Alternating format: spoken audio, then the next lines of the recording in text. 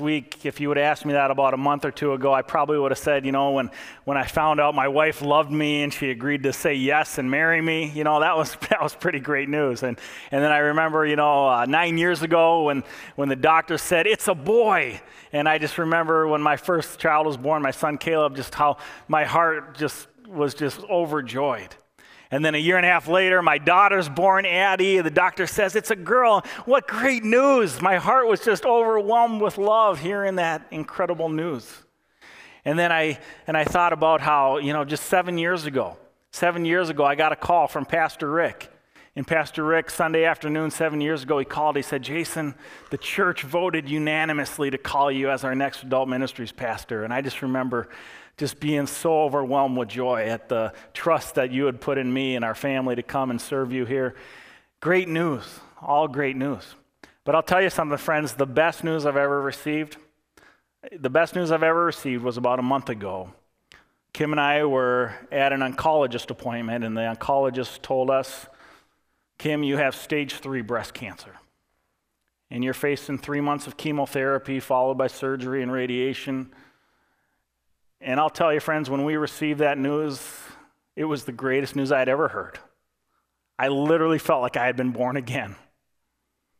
You see, because only a few days earlier, we were at Kim's personal doctor, and the initial reports that we had gotten when we found out that she had cancer were not very good. And Kim's personal doctor had told us that we needed to prepare for the worst.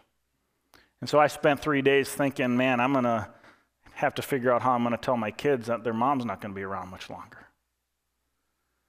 Friends, can you imagine the overwhelming joy that I experienced when that doctor told me that we had a chance, that we could fight this thing? Yes, it was going to be a long, hard battle, but at the end, the hope was that we were going to completely cure Kim of her cancer. It was the greatest news I'd ever heard. I felt like I'd been born again. And friends, what made that news so good? What made that news so good was the reality that the bad news that we were facing was so desperately bad. Have you ever had a similar experience where you've been surprised with good news when you were expecting the bad? Maybe not cancer, but maybe another medical diagnosis where you were expecting bad news and the doctor came out and gave you a good report. Surprised you with good news, or maybe a car repair, and you're expecting to get this big car repair bill, and the mechanic comes back a couple days later and says, hey, it's not so bad. And you're thinking, this is great. I was expecting to pay. Or maybe, how about this one, students, you walk out of an exam and you're just convinced that you just failed that test, right? And you show up at class a few days later and your instructor gives you your paper back and, hey, I got a decent grade on this thing. Great news, right? Or how about this one? I think all of us can probably relate to this one. How about a great tax refund when you were expecting to pay, right? You know what I'm saying, right? You see, friends, good news is so good, especially when the possibility of the bad news is so bad. There's nothing like good news. There's nothing like good news, especially when it meets us in the face of the bad. Pastor Matt Chandler, in his book, Recovering Redemption, the series that we're going through in our summer ABF, in his book, Recovering Redemption, he says, in order for the good news to be good, it must invade bad spaces. He says, bad news is the backdrop against which good news really shines. Isn't that true? Bad news is the backdrop against which good news really shines. Now, here's the deal, friends. Today, we're going to talk some bad news. All right, and it's really bad. I'm going to tell you that it's really bad. But we're also going to talk some good news. And the good news we're going to talk today, oh man, it is good. It's really good. And more specifically this morning, as we move forward in our study of the book of Zechariah, we're going to come to a passage today, Zechariah chapter 3, that's going to highlight for us the most significant bad news that we all face, the baddest of the bad news. But it also highlights for us the greatest of the good news, the hope that we have in the gospel of Jesus Christ. It's a great passage, friends. And if you didn't know, that's what the word gospel means, by the way. The word gospel, it literally means good news. And we're going to see here in Zechariah chapter 3 this morning the reality of the gospel and how it really is. It is the greatest of all good news. Now, I'm guessing that when you hear the word gospel, for most of us here this morning, the book of Zechariah probably isn't the first thing that comes to mind. Am I right?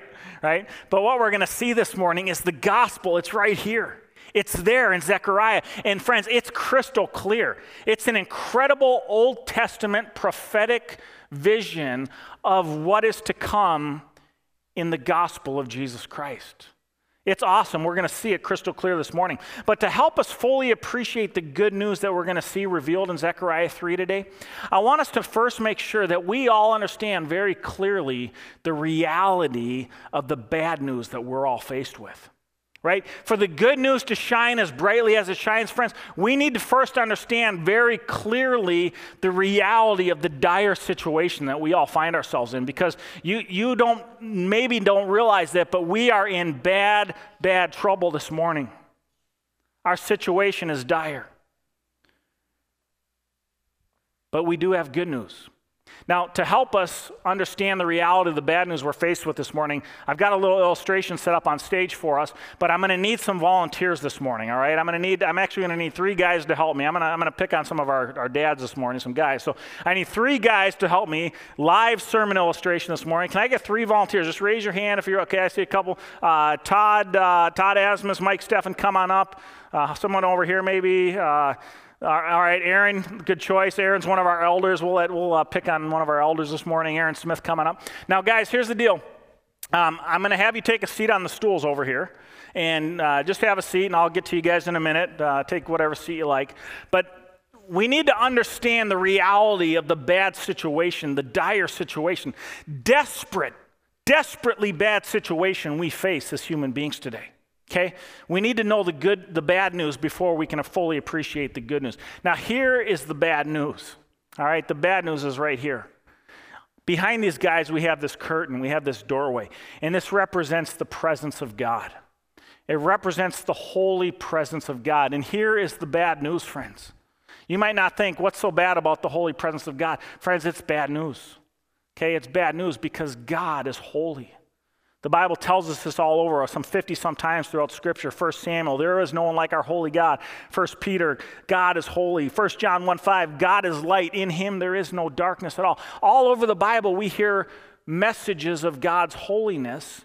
And the word holiness simply means set apart, morally pure, distinct. God has no sin in him whatsoever. He is morally pure, morally perfect. And not only does God have no sin in him, as our sign over here says, spots, stains strictly forbidden, God cannot tolerate sin in his presence. See, God is holy. He is completely set apart from sin. Now, here's the problem. You guys got big trouble coming this morning. I just got to warn you here. You're going to be like, what did I get myself into here in a minute? Here's the problem. The problem, friends, is that the Bible tells us that as human beings, we are stained with a spiritual disease, a spiritual condition called sin. And our sin stains us. And because of the stain of sin that we all carry around with us, we then are inherently separated from our Creator God because of his holiness. Romans 3:23, for all have sinned and fall short of the glory of God. Genesis 3 talks about the fall of Adam and Eve, our spiritual forefathers. When they rebelled against God, that ushered into humanity and into creation a reality known as the fall. And all of the earth was corrupted, including men and women. We were corrupted by sin. We fell from the grace that God had created us to experience and live in his presence. And we have now been stained with sin. And all of us are born with this original sin. King David in Psalm 51:5 says, surely I was sinful from birth, sinful from the time my mother conceived me. All of us have sinned. Romans 3:10-12 says, there is no one who is righteous, no, not one. Okay, this is our problem. So all of us, we all inherit this reality of original sin. And we're all stained with this reality of original sin. And so we're going to pour some of this original sin here into this bucket. And this bucket that we have here represents our guilt and shame. Our guilt and shame in the eyes of our holy Creator God. You see, we're all guilty because of our sin. God is holy. He's morally pure. He has no sin in him. And the sin that we are corrupted with causes us to be guilty in his eyes. But on top of our guilt, we experience shame as a result of our sin because we know we're falling short of what God has created us to be and to experience. And so when we sin, it creates this greater separation, this division between us and our Creator God. And that's a major problem for us, friends, because of our sin, we can never enter into God's presence again.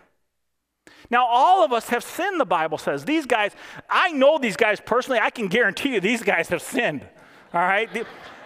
These guys are a mess, all right? Now, here's the deal.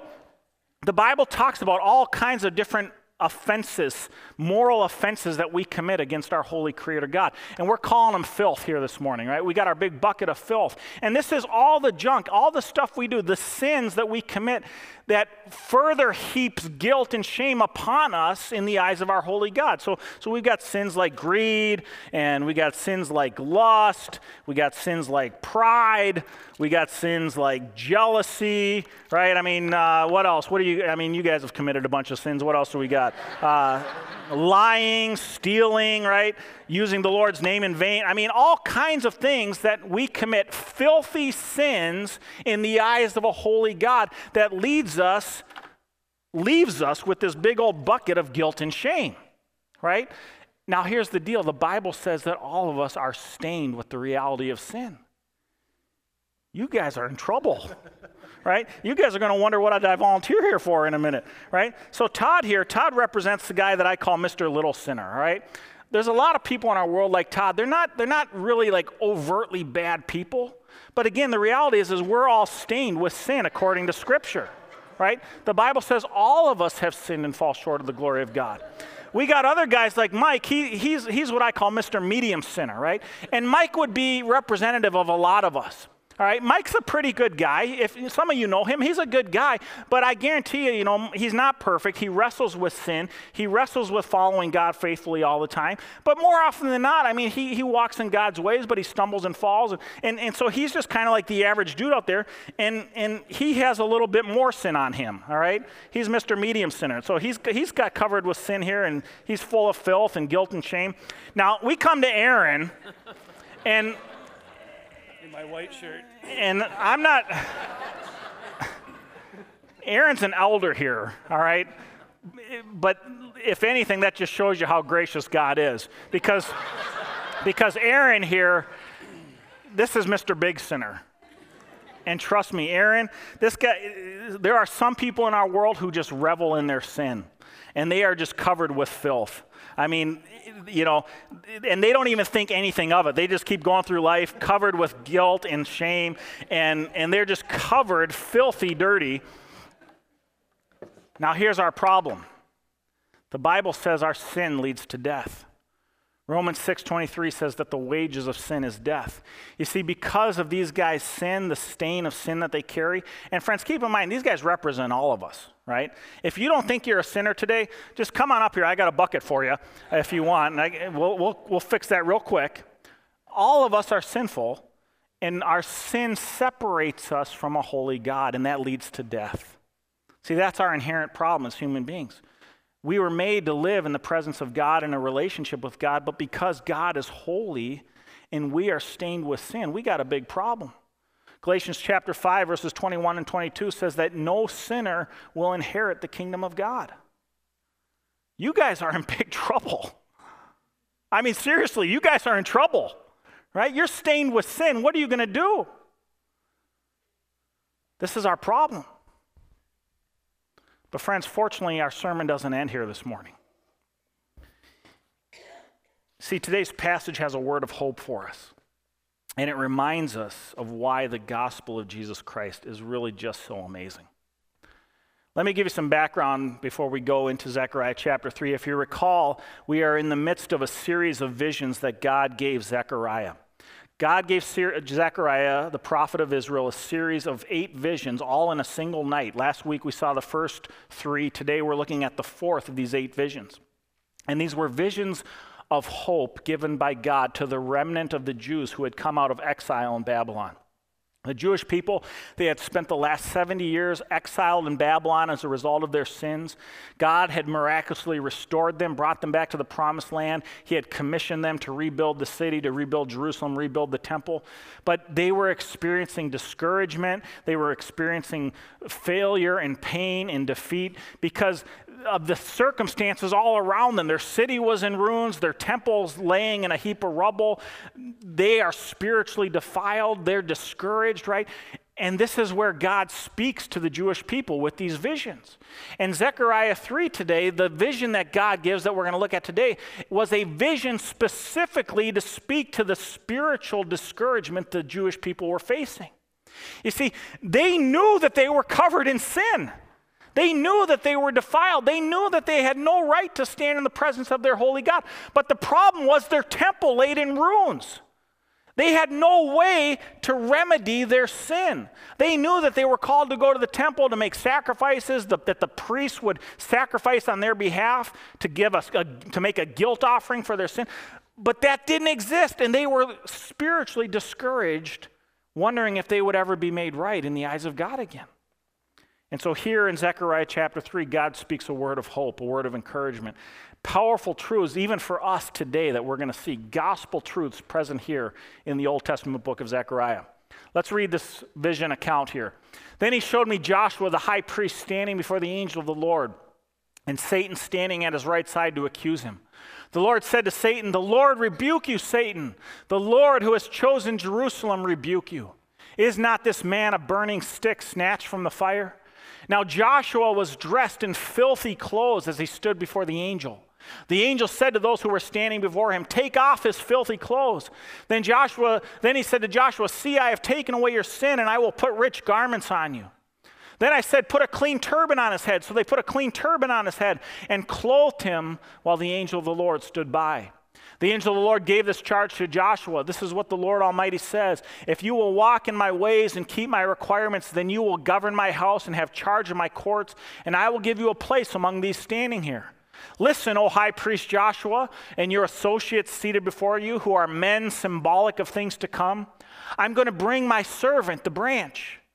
See the stone I have set in front of Joshua. There are 7 eyes on that one stone, and I will engrave an inscription on it, says the Lord Almighty. And I will remove the sin of this land in a single day. In that day, each of you will invite his neighbor to sit under his vine and fig tree, declares the Lord Almighty." Wow. Man, what a picture of the gospel we have here in the Old Testament book of Zechariah, 2,500 years before the coming of Jesus Christ.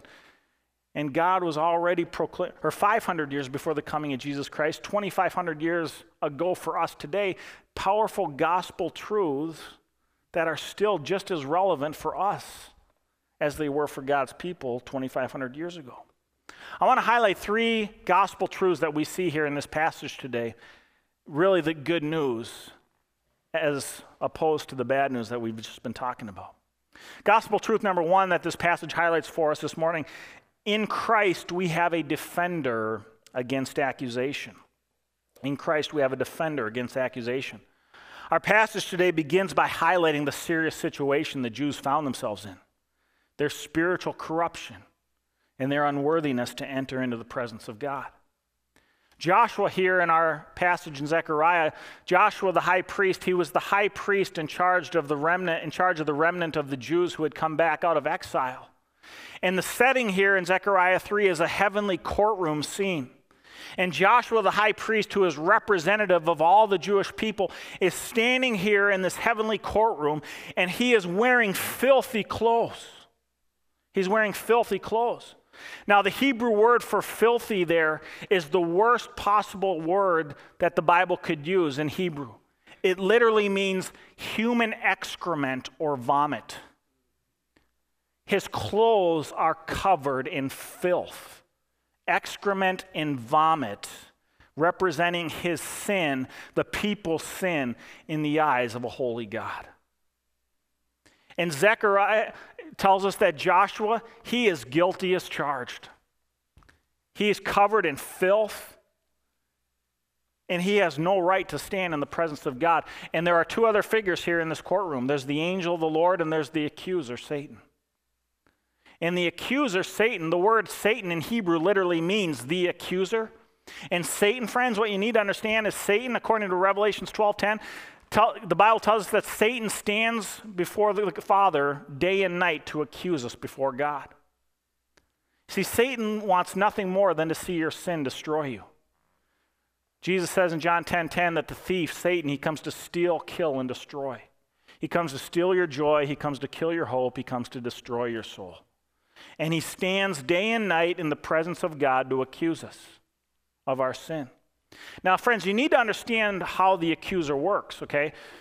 You see, the accuser, the way he works is he tells lies to us, but he tells the truth to God.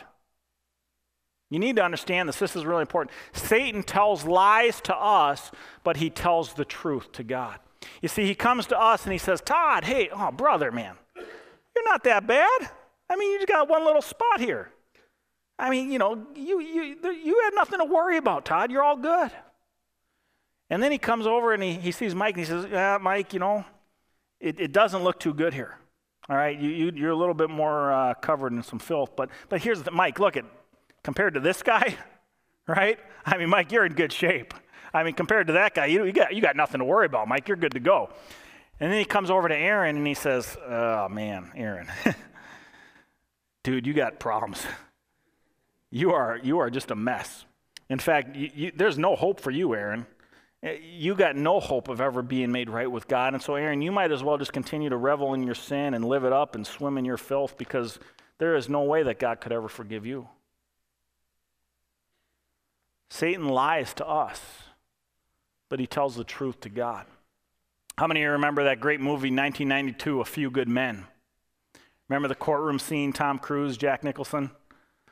Tom Cruise says to Jack Nicholson, we want the truth. And Jack Nicholson says, you want the truth? Tom Cruise says, we want the truth. And Jack Nicholson says, you can't handle the truth. Friends, we can't handle the truth. That's why Satan tells the truth about us to God as the accuser. See, Satan comes to God, and Satan stands in the presence of God, and he says, God, these guys are covered in filth. God, they are stained with sin. God, they have no right to stand in your presence. God, you need to banish these guys for all of eternity. They are guilty. They are covered in filth. God, what are they even doing here on stage in this church? They need to get out of here, God. See, that's how the accuser works. He lies to us, but he tells the truth to God. And the truth, again, friends, that's bad news. He's telling the truth. We have no right to stand in the presence of God.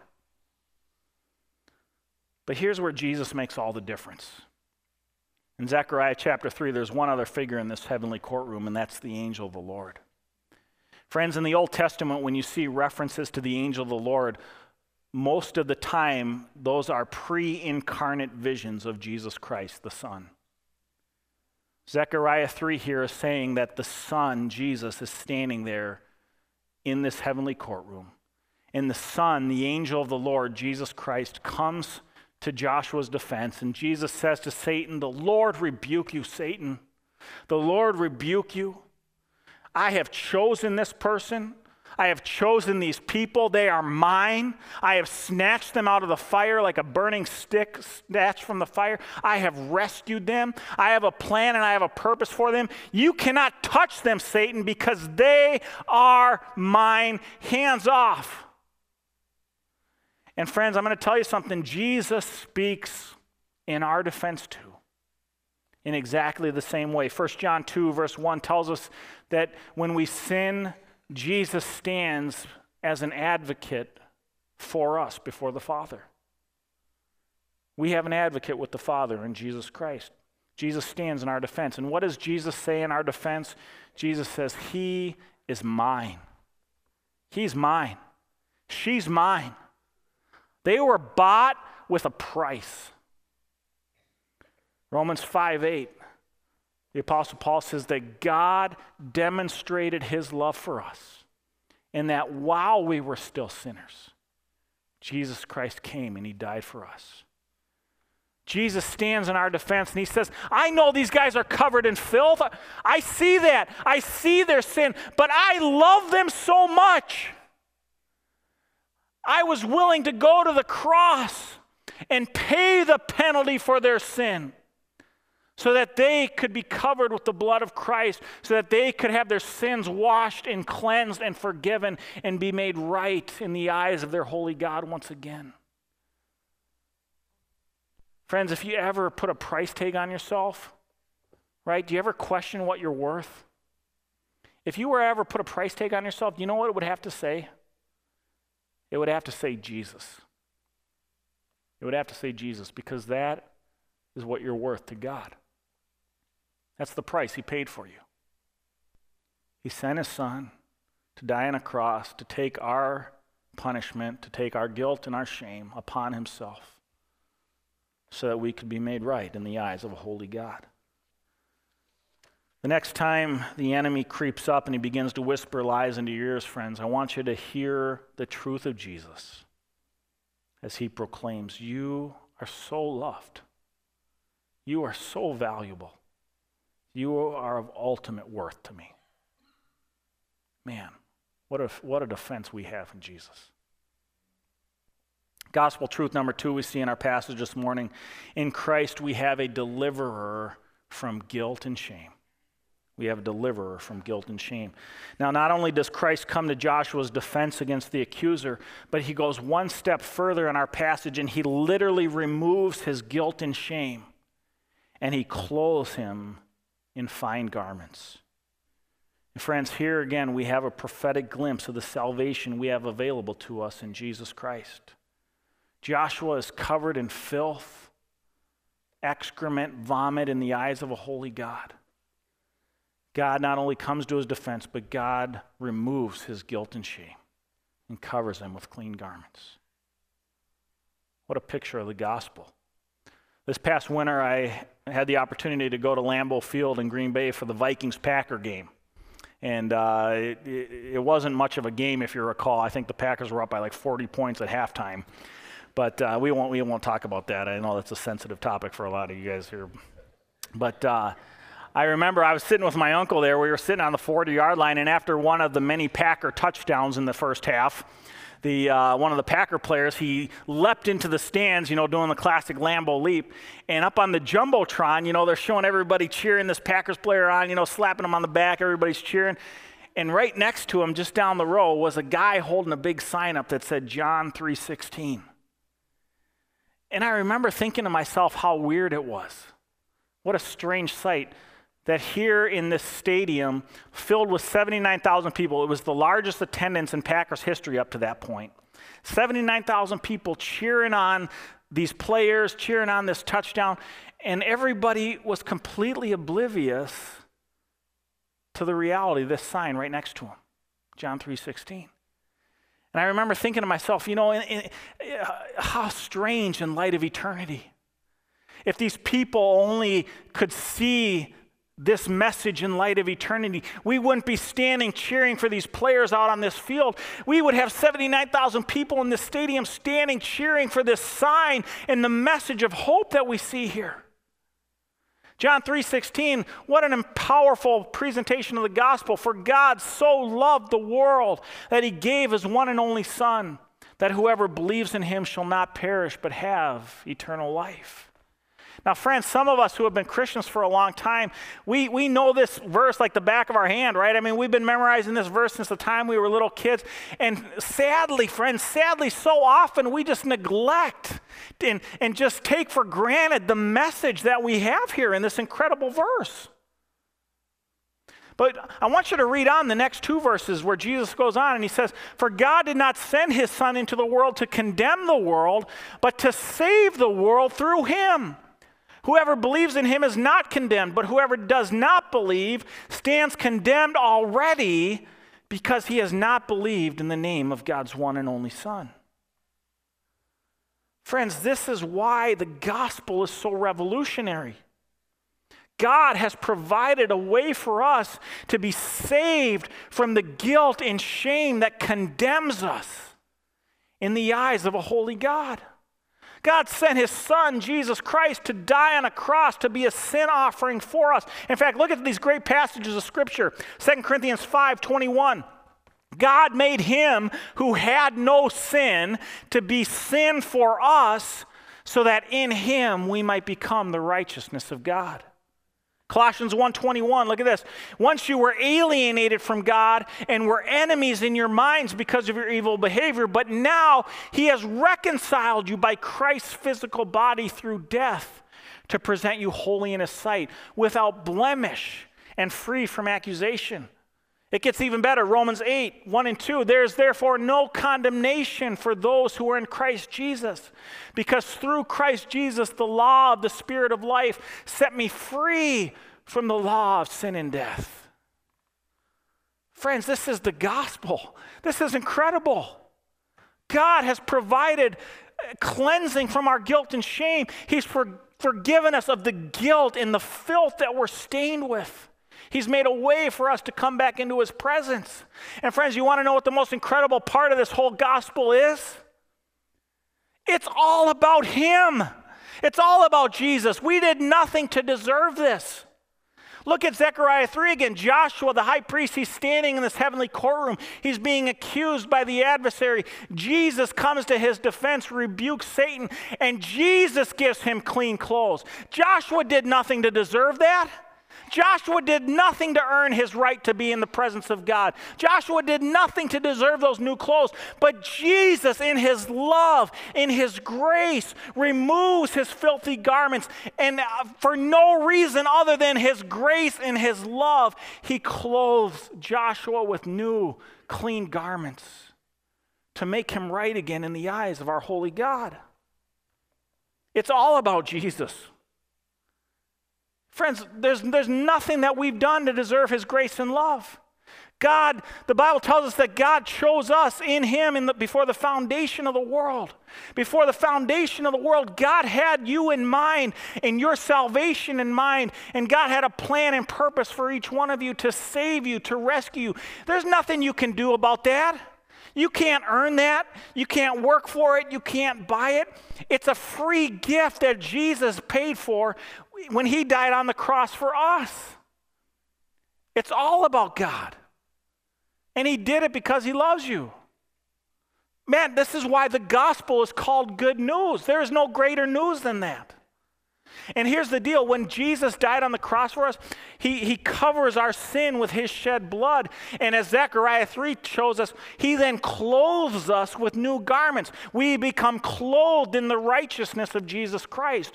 He provides a covering for our sins. And how does this take place? This is what's amazing. It's a free gift. Look at Romans 10:9 and 10. If you confess with your mouth Jesus is Lord and believe in your heart that God raised him from the dead, you will be saved. For it is with your heart that you believe and are justified, and it is with your mouth that you confess and are saved. As the scripture says, anyone who trusts in him will never be put to shame. Friends, salvation, the gospel, it's good news because it's not about us. It's about what God has done for us. And when we accept this gift by faith, Jesus promises to clothe us in his righteousness, to cover our guilt and shame. Todd, let me ask you, have you put your faith and trust in Jesus Christ? Absolutely. Mike, have you put your faith and trust in Jesus Christ? Aaron, have you put your faith and trust in Jesus Christ?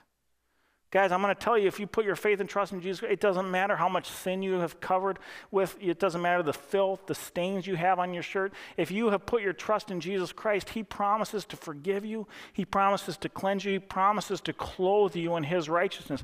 This is incredible. Jesus has a gift for you guys this morning. Jesus has a gift. You are now clothed in the righteousness of Christ. Why don't you put that on, Todd? Jesus covers your guilt. He covers your shame. He clothes you in the righteousness of Christ. Put on these clean garments and know that your sins have been forgiven. You've been washed clean by the grace of God through your faith in Jesus Christ. And you can now, once again, enter into the presence of our holy God. Friends, let's give these guys a round of applause. You're free to go.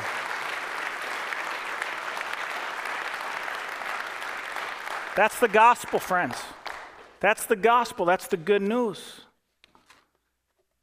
We have a defender. We have a deliverer. And lastly, number 3 today, I close with this. In Christ, we have a direction for living. In Christ, we have a direction for living. God comes to Joshua's defense. The angel of the Lord, Jesus Christ, comes to his defense. He clothes them in his righteousness, and then he commissions Joshua to live for the glory of God and for the sake of the gospel. God commissions Joshua. He tells him, Joshua, you and your associates here, the other priests, you are going to represent me and my gospel to the Jewish people.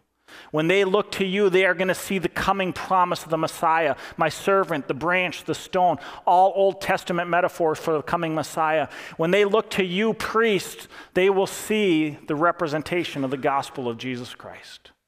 So go now and live faithfully to serve me and for my glory. Friends, do you think Joshua argued with God when he received his commission?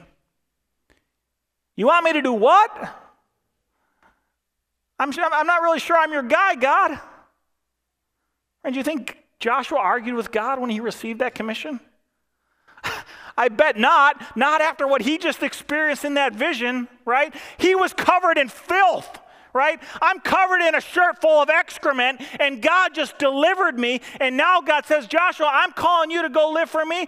Sign me up, God. I'll do whatever it takes. I'll do whatever you ask because you took off my guilt and my shame and this excrement and vomit. You delivered me. I'm your man, God, whatever it is you want. And like Joshua, friends, we too have been commissioned to live for Christ, to point people to the hope of the good news of the gospel. And when we've experienced the power of the gospel, it begins to radically reshape all of our priorities. It changes everything about our priorities. Look at what the Apostle Paul says in 2 Corinthians. He says, for Christ's love compels us, because we are convinced that one died for all, and therefore all died, and he died for all, that those who should live should no longer live for themselves, but for him who died for them and was raised again. We are therefore Christ's ambassadors, as though God were making his appeal through us. We implore you on Christ's behalf, be reconciled to God. Paul here says that Christ's love compels us. It compels us. What does that mean?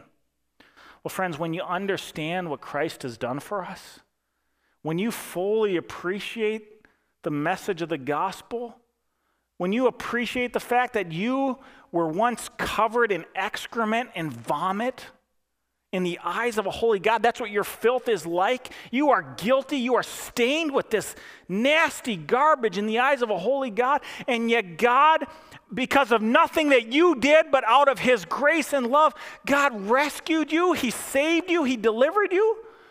Friends, when you understand that, what wouldn't you do for that God who saved you?